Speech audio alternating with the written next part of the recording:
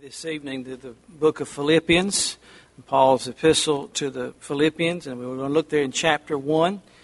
I felt impressed to speak along these lines as so many of our folks here tonight and in our church have been heavy-hearted and have lost loved ones. We say lost. The words that we use are inadequate, aren't they? They're not. They express our view of it. We were speaking tonight before the service. It is all about our loss. We know that those who the Lord calls home, it is at His doing, and it is His great joy. There's rejoicing in heaven when His saints come home. Blessed in the sight of the Lord is the death of His saints. And yet there are those of us who are left. And so in this meantime, in this parenthesis of time until the Lord calls us home, it would do well for us to remind ourselves of the truths of God's Word, because our hope is not based on sinking sand or pipe dreams or word of mouth or someone's opinion. Our hope is built upon the very Word of God, who is exalted above His own name, and forever, O Lord, Thy Word is settled in heaven. Are you interested in speaking and talking about this tonight? I think it's something that will help us out. Philippians chapter 1, let's begin reading there in verse 8. For God is my record, how greatly I longed after you all in the bowels of Jesus Christ. And this I pray, that your love may abound yet more and more in knowledge and in all judgment, that you may approve things that are excellent, and that you may be sincere and without offense until the day of Christ, being filled with the fruits of righteousness which are by Jesus Christ unto the glory and praise of God. But you should understand, brethren, that the things which have happened unto me have fallen out rather into the furtherance of the gospel, so that my bonds in Christ are manifest in all the palace and in all other places. And many of the brethren in the Lord, waxing confident by my bonds, are much more bold to speak the word without fear. Some indeed preach Christ even of envy and strife, and some also of goodwill. The one preach Christ of contention, not sincerely, supposing to add affliction to my bonds, but the other of love, knowing that I am set for the defense of the gospel. What then? Notwithstanding every way, whether in pretense or in truth, Christ is preached, and I therein do rejoice, yea, and will rejoice. For I know that this shall turn to my salvation through your prayer and the supply of the Spirit of Jesus Christ, according to my earnest expectation and my hope, that in nothing I shall be ashamed, but that with all boldness, as always, so now also Christ shall be magnified in my body, whether it be by life or by death. For to me to live is Christ, and to die is gain. What a statement here coming from the Apostle Paul, writing from prison, recounting his ministry of service for the Lord, and earnestly, honestly, plainly talks about the subject of death, a subject most people do all they can to avoid. I read recently of a woman who had not ever been near a casket or death until she was in her 50s. She'd done everything on earth to avoid anything having to do with it. There are people who approach the matter by not approaching it at all, and still death does not go away. People still die, and every home and every family is visited with this grief. Death, though, for a believer, is a totally different topic than the death of an unbeliever. Here in our text, Paul sums up the life and death of a truly saved person, a Christian. For me to live is Christ, to die is gain. I want you to notice the conjunction there. For me to live is Christ, and to die is gain. This is addition, not subtraction. In God's economy, we have this life and then we have heaven. We have Christ, who is our life, in this life while we're here. And on top of that, you ever heard those infomercials, those commercials, that that widget, that gadget that you thought when it comes on, you say, who would want that? But by the time they get through with it, you want 5 of them, and they'll say, but wait, and there's more. And then they begin to tell you all the other things they'll throw in. Paul is saying here, look, we have a life in Christ, and on top of all that, we have to die is gain. Now, we use the word I did just this evening of loss. But that's all in our own accounting book. What we lose, the presence of a loved one, the fellowship, the love that we have for them in this life, the interaction. But the Bible here tells us it is all gain.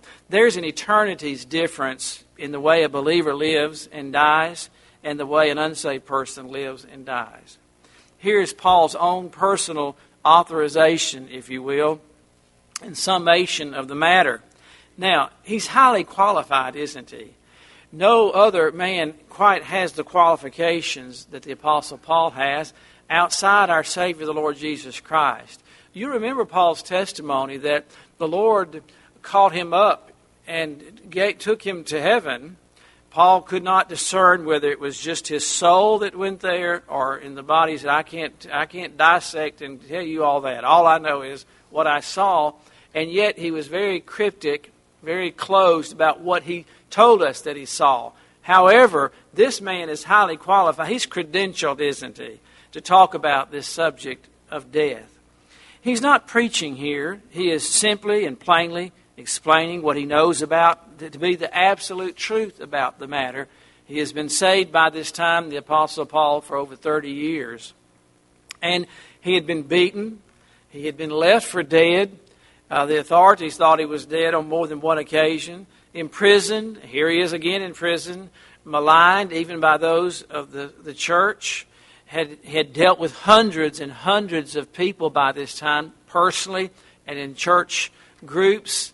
And so he knows that unless the Lord intervenes in his present circumstance, that he will die because of his ministry as a preacher of the gospel of Jesus Christ.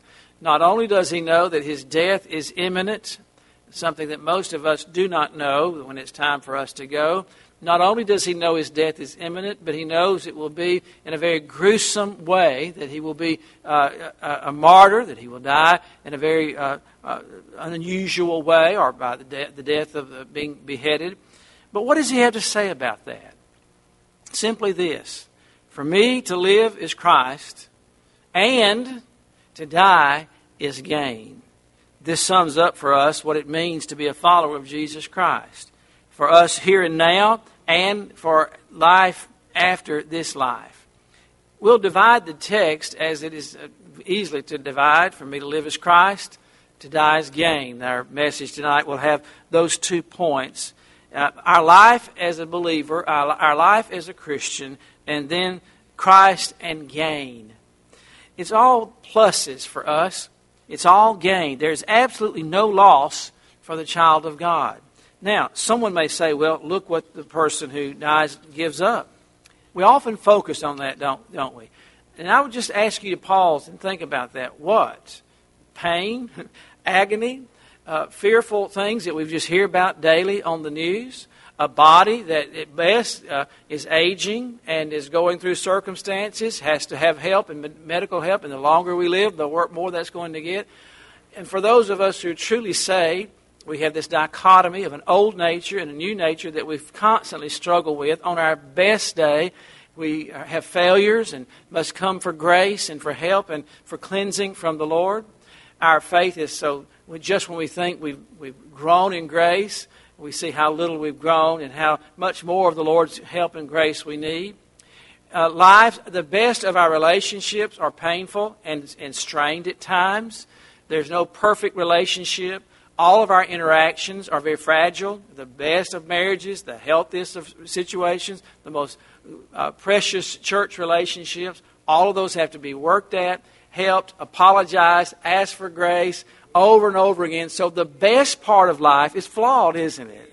The best of marriage has ups and downs. The best job always has its situations to it.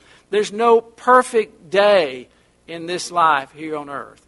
But Paul says, and to die is gain. I want us to look here, first of all, that my life is Christ, is what Paul is saying. My life, if you put Paul in the equals mark, Christ. Paul and Christ. Only a Christian can truly say, for me to live is Christ. Some might say, my life is my family. You hear someone say in an interview, what makes you tick? What do you really love? Someone say, oh, my children, my family, or my career, or my work, my life business, this business that I have founded, or this research that I'm doing. It's my life. Or for a scientist or a researcher, my life is this invention that I'm working on. Paul's estimation is far, far different than all that, isn't it? He says, for me to live is Christ. Simply one word, me, Christ. Life, Christ. This sounds very much like our Lord, doesn't it? As it should. Our Lord said in John 4, verse 34, my meat, that old English word meat means my existence, my being here. Meat is for all kinds of food, and food is life, isn't it? Without it, we're not alive. My existence, you could say, our Lord said, my existence is to do the will of Him that sent me and to finish His work. That was our Lord's compelling. He knew from His coming to the earth until He left here what it was all about, why He was here, what He was to do, how He would die, how He would be treated, how He would be received. My existence is to do the will of Him who sent me and to finish His work. He said in John 6:27, labor not for the meat which perisheth, but for that meat which endureth unto everlasting life, which the Son of Man shall give unto you. For Him hath God the Father sealed. But what does it literally mean for me to live as Christ? Is that just a spiritual saying? And we should never look at these familiar verses in that way. For me to live as Christ. What do we mean by that? First of all, the Lord was everything to Paul. How different it was in his pre-conversion days when he refused to believe that Jesus Christ was the Son of God, the Messiah. And he did everything he could in his power, in his zeal, to extinguish, to put out that fledgling followers of Jesus Christ. In fact, there would be no life for Paul apart from Christ. We might say the very essence, the very core of my being is Christ. Now, we need to note here that we are by nature, in our natural birth as human beings, spiritually dead. And while we may have the outward evidences of physical life, of pulse and hearing and all the different things that you might do to assess physical life, every person, apart from regeneration, is dead in the inner man, the soul, spiritually dead. John 5, verse 40, and ye will not come to me that ye might have life. Ephesians 2, verse 1, and you hath He quickened or made alive who were dead in trespasses and sins. Paul was dramatically and drastically changed that day on the road to Damascus. It was the last thing on his to-do list that day to be converted. He was not seeking the Lord. He thought he had found the Lord. He thought he had it all figured out. He was at the top. Nobody could tell him anything. And in fact, he was very much needed by the Father to extinguish all this work that was coming against Judaism. But he was dramatically and drastically dealt with that day by a supernatural work of the Lord. We call it conversion. We call it regeneration. He was born again and given life eternal. And Paul became alive. He was made alive by that supernatural regenerating work that Jesus will later, or before He told to Nicodemus, you must be born again. That's what happened to Paul on the road to Damascus that day. There he had a license, permission from the high priest to kill, arrest, ransack, break up the church assemblies, to wreak havoc in the church, and he did everything he could to do just that. But after the Lord did His work in Paul's heart, he was repentant and humble and a very different man, radically changed. Lord, calling this renegade preacher, now he's calling him, Lord, what wilt thou have me to do? John 5, verse 24, verily, verily, I say unto you, he that heareth my word and believeth on Him that sent me hath everlasting life, and shall not come into condemnation, but is passed from death to life. Oh, what a joyous word that is. John 5:11, and this is the 1 John 5:11. This is the record that God hath given to us eternal life, and this life is in His Son. And he that hath the Son hath life, and he that hath not the Son of God hath not life. It's as simple as that. Do you have the Son? And this is what happens when a sinner believes on Christ for salvation. Not just an apostle. Some might say, well, that's all very well and good. I mean, Paul's an apostle. He had this dramatic conversion. Every conversion is dramatic, whether it's outwardly so or not, because a person has been resurrected spiritually. Now, a resurrection is a miraculous thing, isn't it? For someone to be raised from the dead. But it's no less a miracle for you to be quickened, made alive on the inner man, and that's exactly what takes place when a person comes to Christ. When salvation and believing on Christ means that the person is spiritually raised from spiritual death and is given eternal life. Secondly, not only was Christ everything to Paul, it became the essence of his life. Here's someone who was a Pharisee of the Pharisees. He climbed the religious denominational ladder, if you will. There was nowhere else for Paul to go. Privileged, educated, from a wealthy background. He had it all. Greatly respected. Of the tribe of Benjamin, very few Jews at Paul's time could trace their lineage back so exactly, but Paul's family was from the tribe that he could do just that. Very proud of all that, like someone who could tell you, my family came over on the Mayflower, and they could trace it all the way back. He was one of those. And yet all that became nothing to him. Absolute. I count all of that as what? He said, manure.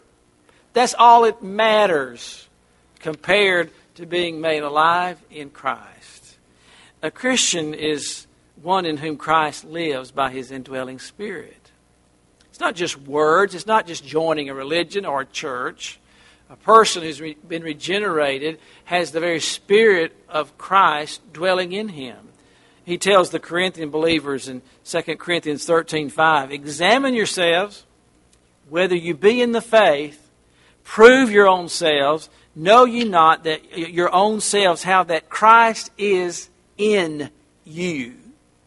You see the terminology that the apostle uses, that how Christ is in you, except ye be reprobates, or unless you fail to meet the test and you're not saved, Christ is not in you. But if you examine yourselves, and the Spirit bears witness with your spirit according to the Word of God that you are indeed the child of God, Christ is literally in you by His Spirit. This is a marvelous and a wonderful thing that's hard to comprehend, and yet the Scripture teaches. Galatians 2 verse 20 is Paul's testimony as well. I am crucified with Christ. Nevertheless, I live, yet not I, but Christ what? Liveth in me. And the life which I now live in the flesh, live in the flesh, I live by the faith of the Son of God who loved me and gave Himself for me. A Christian is one in whom Christ dwells. And that's why Paul could say, for me to live is Christ. He literally meant that. This is not just some spiritual fairy tale kind of, Christ lives in me. And because of this fact, there is an overflowing of Christ from a Christian. Every believer ought to be such a follower of Christ, so completely controlled by the Spirit of the Lord that wherever we are, there's this overflow of the life of Christ from us. So that the words we say, the things we do, the way we handle business, our goals, our demeanor, our philosophy, all affects every area of our life that people have to take notice. There's something different here. Don't you know if Christ were in our midst, all of us would know something is different about that one. It wouldn't be his looks. In fact, the Scripture tells us that people were not drawn to Christ because of his looks. Without being sacrilegious, let me say he was a very ordinary-looking Jewish man. There was nothing, Isaiah tells us, that would point to him as being the Savior except the power of the Holy Spirit that rested upon him. The same thing that should rest upon us, the same one. A Christian is one in whom Christ dwells. He shines through us. This world is a dark place, isn't it? Oh, my. Every time I turn around, people text me, Pastor, have you heard? Did you hear? Did you hear? And on Wednesdays, with all the here with staff meetings and all, in studying, I'm pretty sequestered, and I think one day passes and not listening to the news, and you hear all kinds of unspeakable things. But the Lord's life shines through us. Paul's life, his daily living and actions, all were what Christ would have done if he were there. In fact, we are his hands and feet. He said, greater things will you do. What does he mean by that? Us going in his stead. All power is given to me.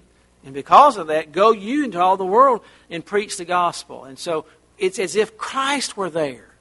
Not because of me. This is Christ's word. When you speak a word, when you counsel, when you pray for someone, you're doing it in the very stead of Christ, as if Christ were there. Paul lived simply and honestly and sacrificially. Our Lord did, didn't he? Simple life. Honest, sacrificially, and fully to the glory of God. Should we not live the same way? Shouldn't be any difficult thing to figure that out. Christ shines through our very personalities.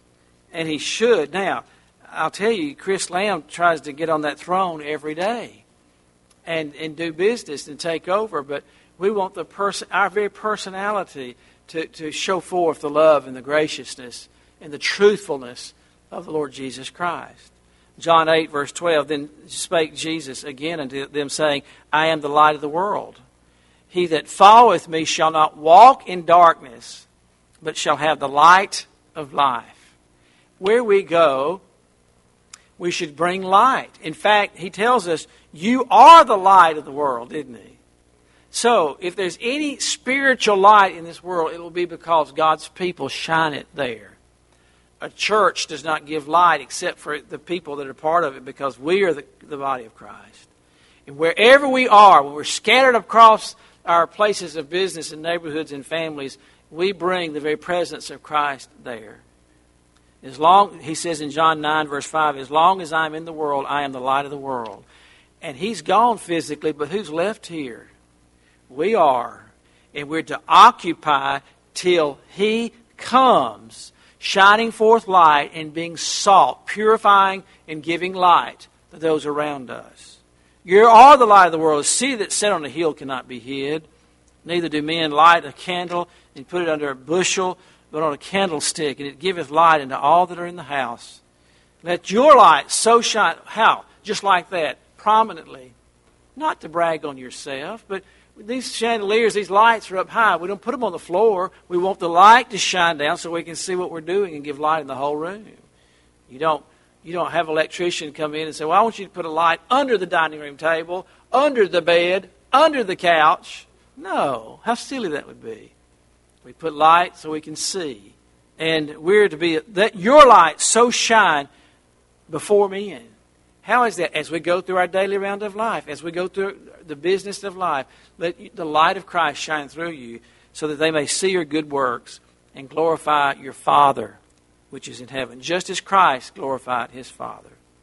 If you look there in Philippians chapter 2 in verse 13, for it is God which worketh in you both to will and to do of his good pleasure. Do all things without murmurings and disputings, that you may be blameless and harmless, the sons of God without rebuke in the midst of a crooked and perverse nation, among whom ye shine, how? As lights in the world. Yes, and we could go on, but we'll stop there. To live is Christ, the very life of Christ within us and living through us. But I want you to notice, secondly, the second part of our verse here of Philippians 1, verse 21. For me to live is Christ, and to die is gain. Not but. These are not in contradiction or in a contrast to one another. To live as Christ, we have this whole lifetime, however long it is, to glorify God through this body, and He gets to choose how we glorify Him in this body. We don't get to say, I want to be a chandelier with crystals on it. He decides how He'll shine through this earthen vessel. All right?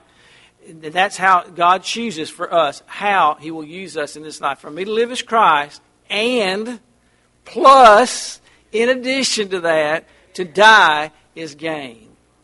Our death, something nobody wants to talk about. And yet everybody knows that is imminently what's going to happen in our life at some point. We live and then we die. And I'm not being hardened to that. That's just the facts. So we should learn what to think about that, shouldn't we? And how to live these lives that God has given to us. What about the death of a believer? Now, as I've said, it's a very different thing than the death of an unbeliever. Every unbeliever ought to be scared to death. Because once you pass from this life, once the soul is separated from this body, eternity begins.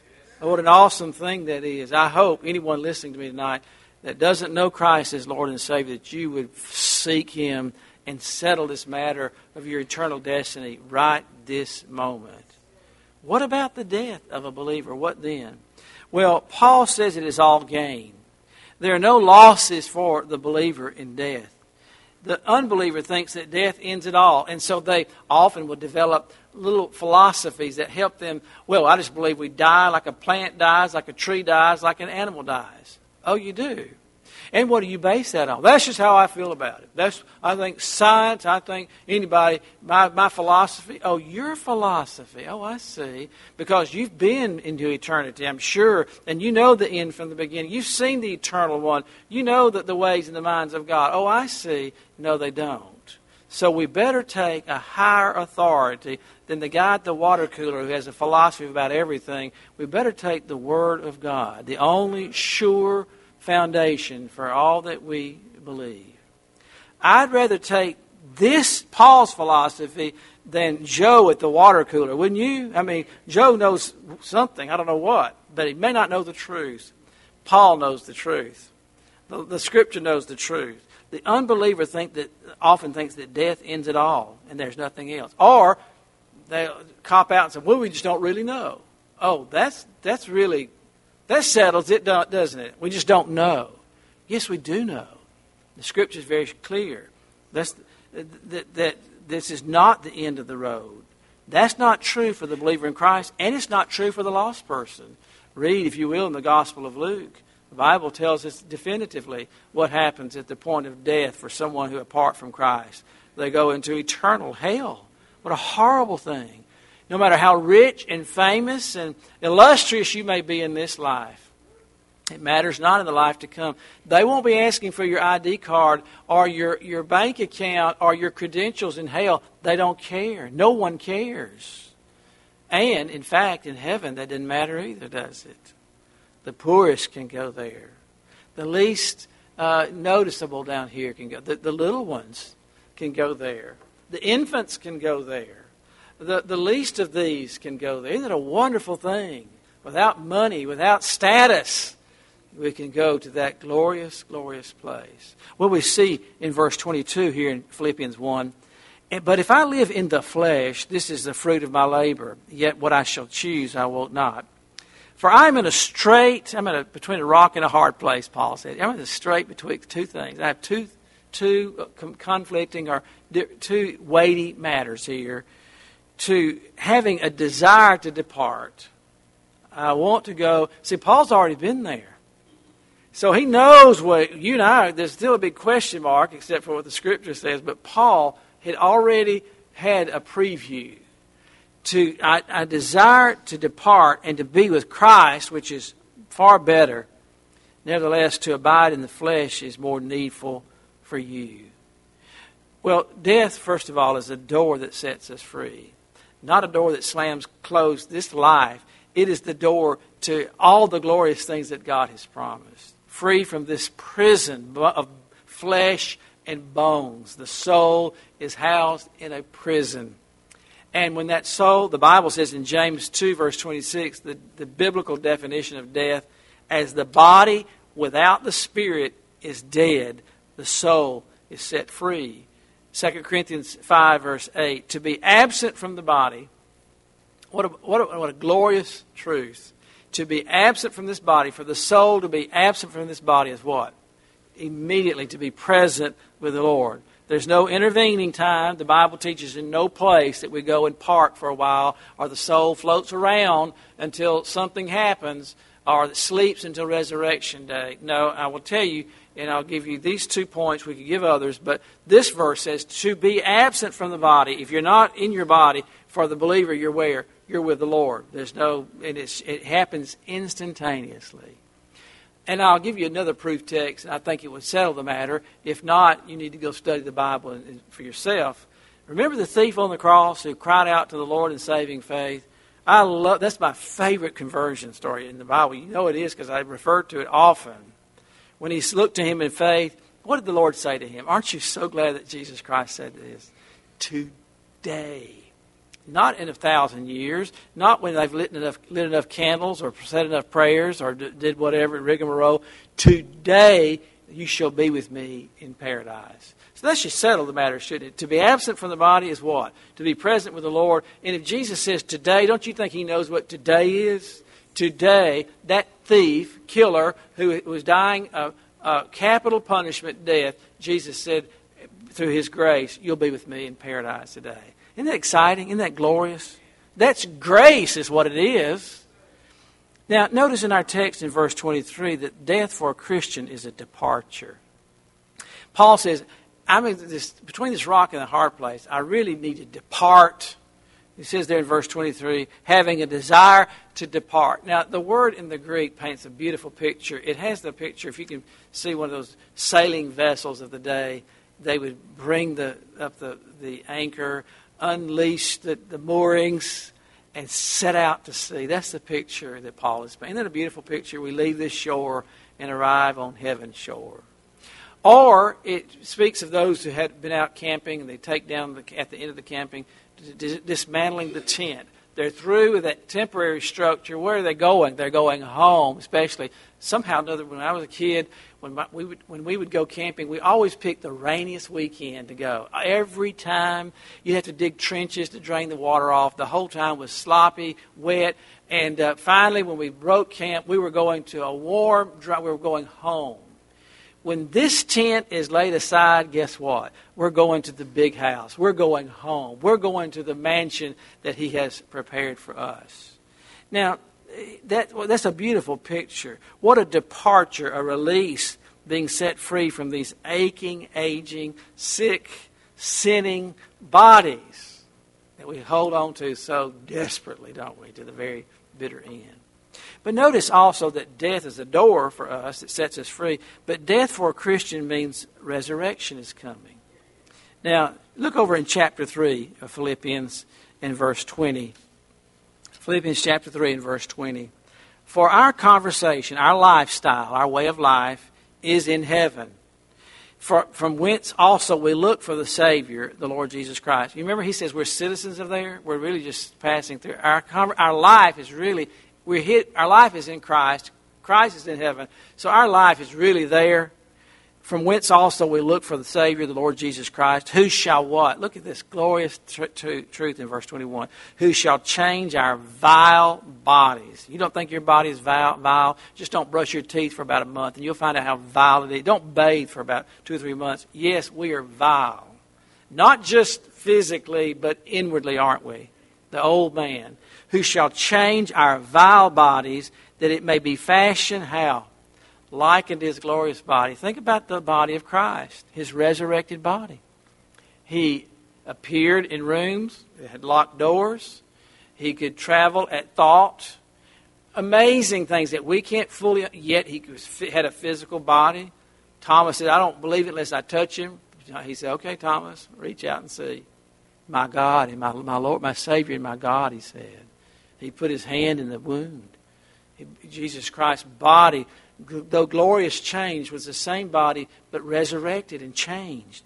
Who shall change that metamorphosis there, that he will change these vile bodies, that it may be fashioned like unto his glorious body, according to the working whereby he is able to even to subdue all things unto himself. He's able to do it, isn't he? He who spoke the worlds into existence and who took dirt and made us can certainly change these vile bodies into a glorious one. Romans chapter 8 says it like this in verse 21. Because the creature itself also shall be delivered from the bondage of corruption into the glorious liberty of the children of God, think about not only is our soul set free, our bodies will be set free. The glorious liberty of the sons of God. For we know that the whole creation groans and travails in pain together till now. And not only they, but ourselves also, which have the first fruits of the Spirit. Even we, as believers, ourselves groan within ourselves, waiting for what? The adoption, to wit, the redemption of our body. Our souls have been redeemed. We're just waiting on our bodies to be redeemed. Jesus said, I am the resurrection and the life. He that believeth in me shall never die, and because I live, you shall live also. Well, it is gain for us because we, not only because it means a release from this body, it's gain because we'll get a glorified body, but it's also gain because for us, death means rejoicing. To be released from these sinning bodies and to be in the very presence of our Lord Himself and with a new and heavenly body, and the fullness of joy that we'll enjoy there is an amazing thing. At His right hand is fullness of joy forevermore. We'll be in the Father's house.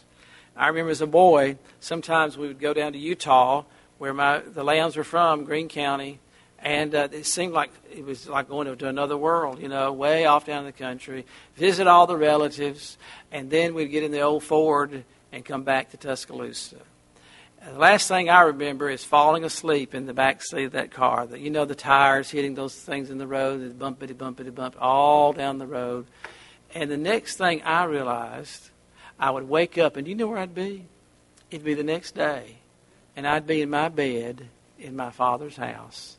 And for the child of God, it's just that way. We go to sleep in this old vile world, bumpity, bumpity, bump down the road. The smell of exhaust and all the rest. Hot without air conditioning in that old car going from Utah back to Tuscaloosa.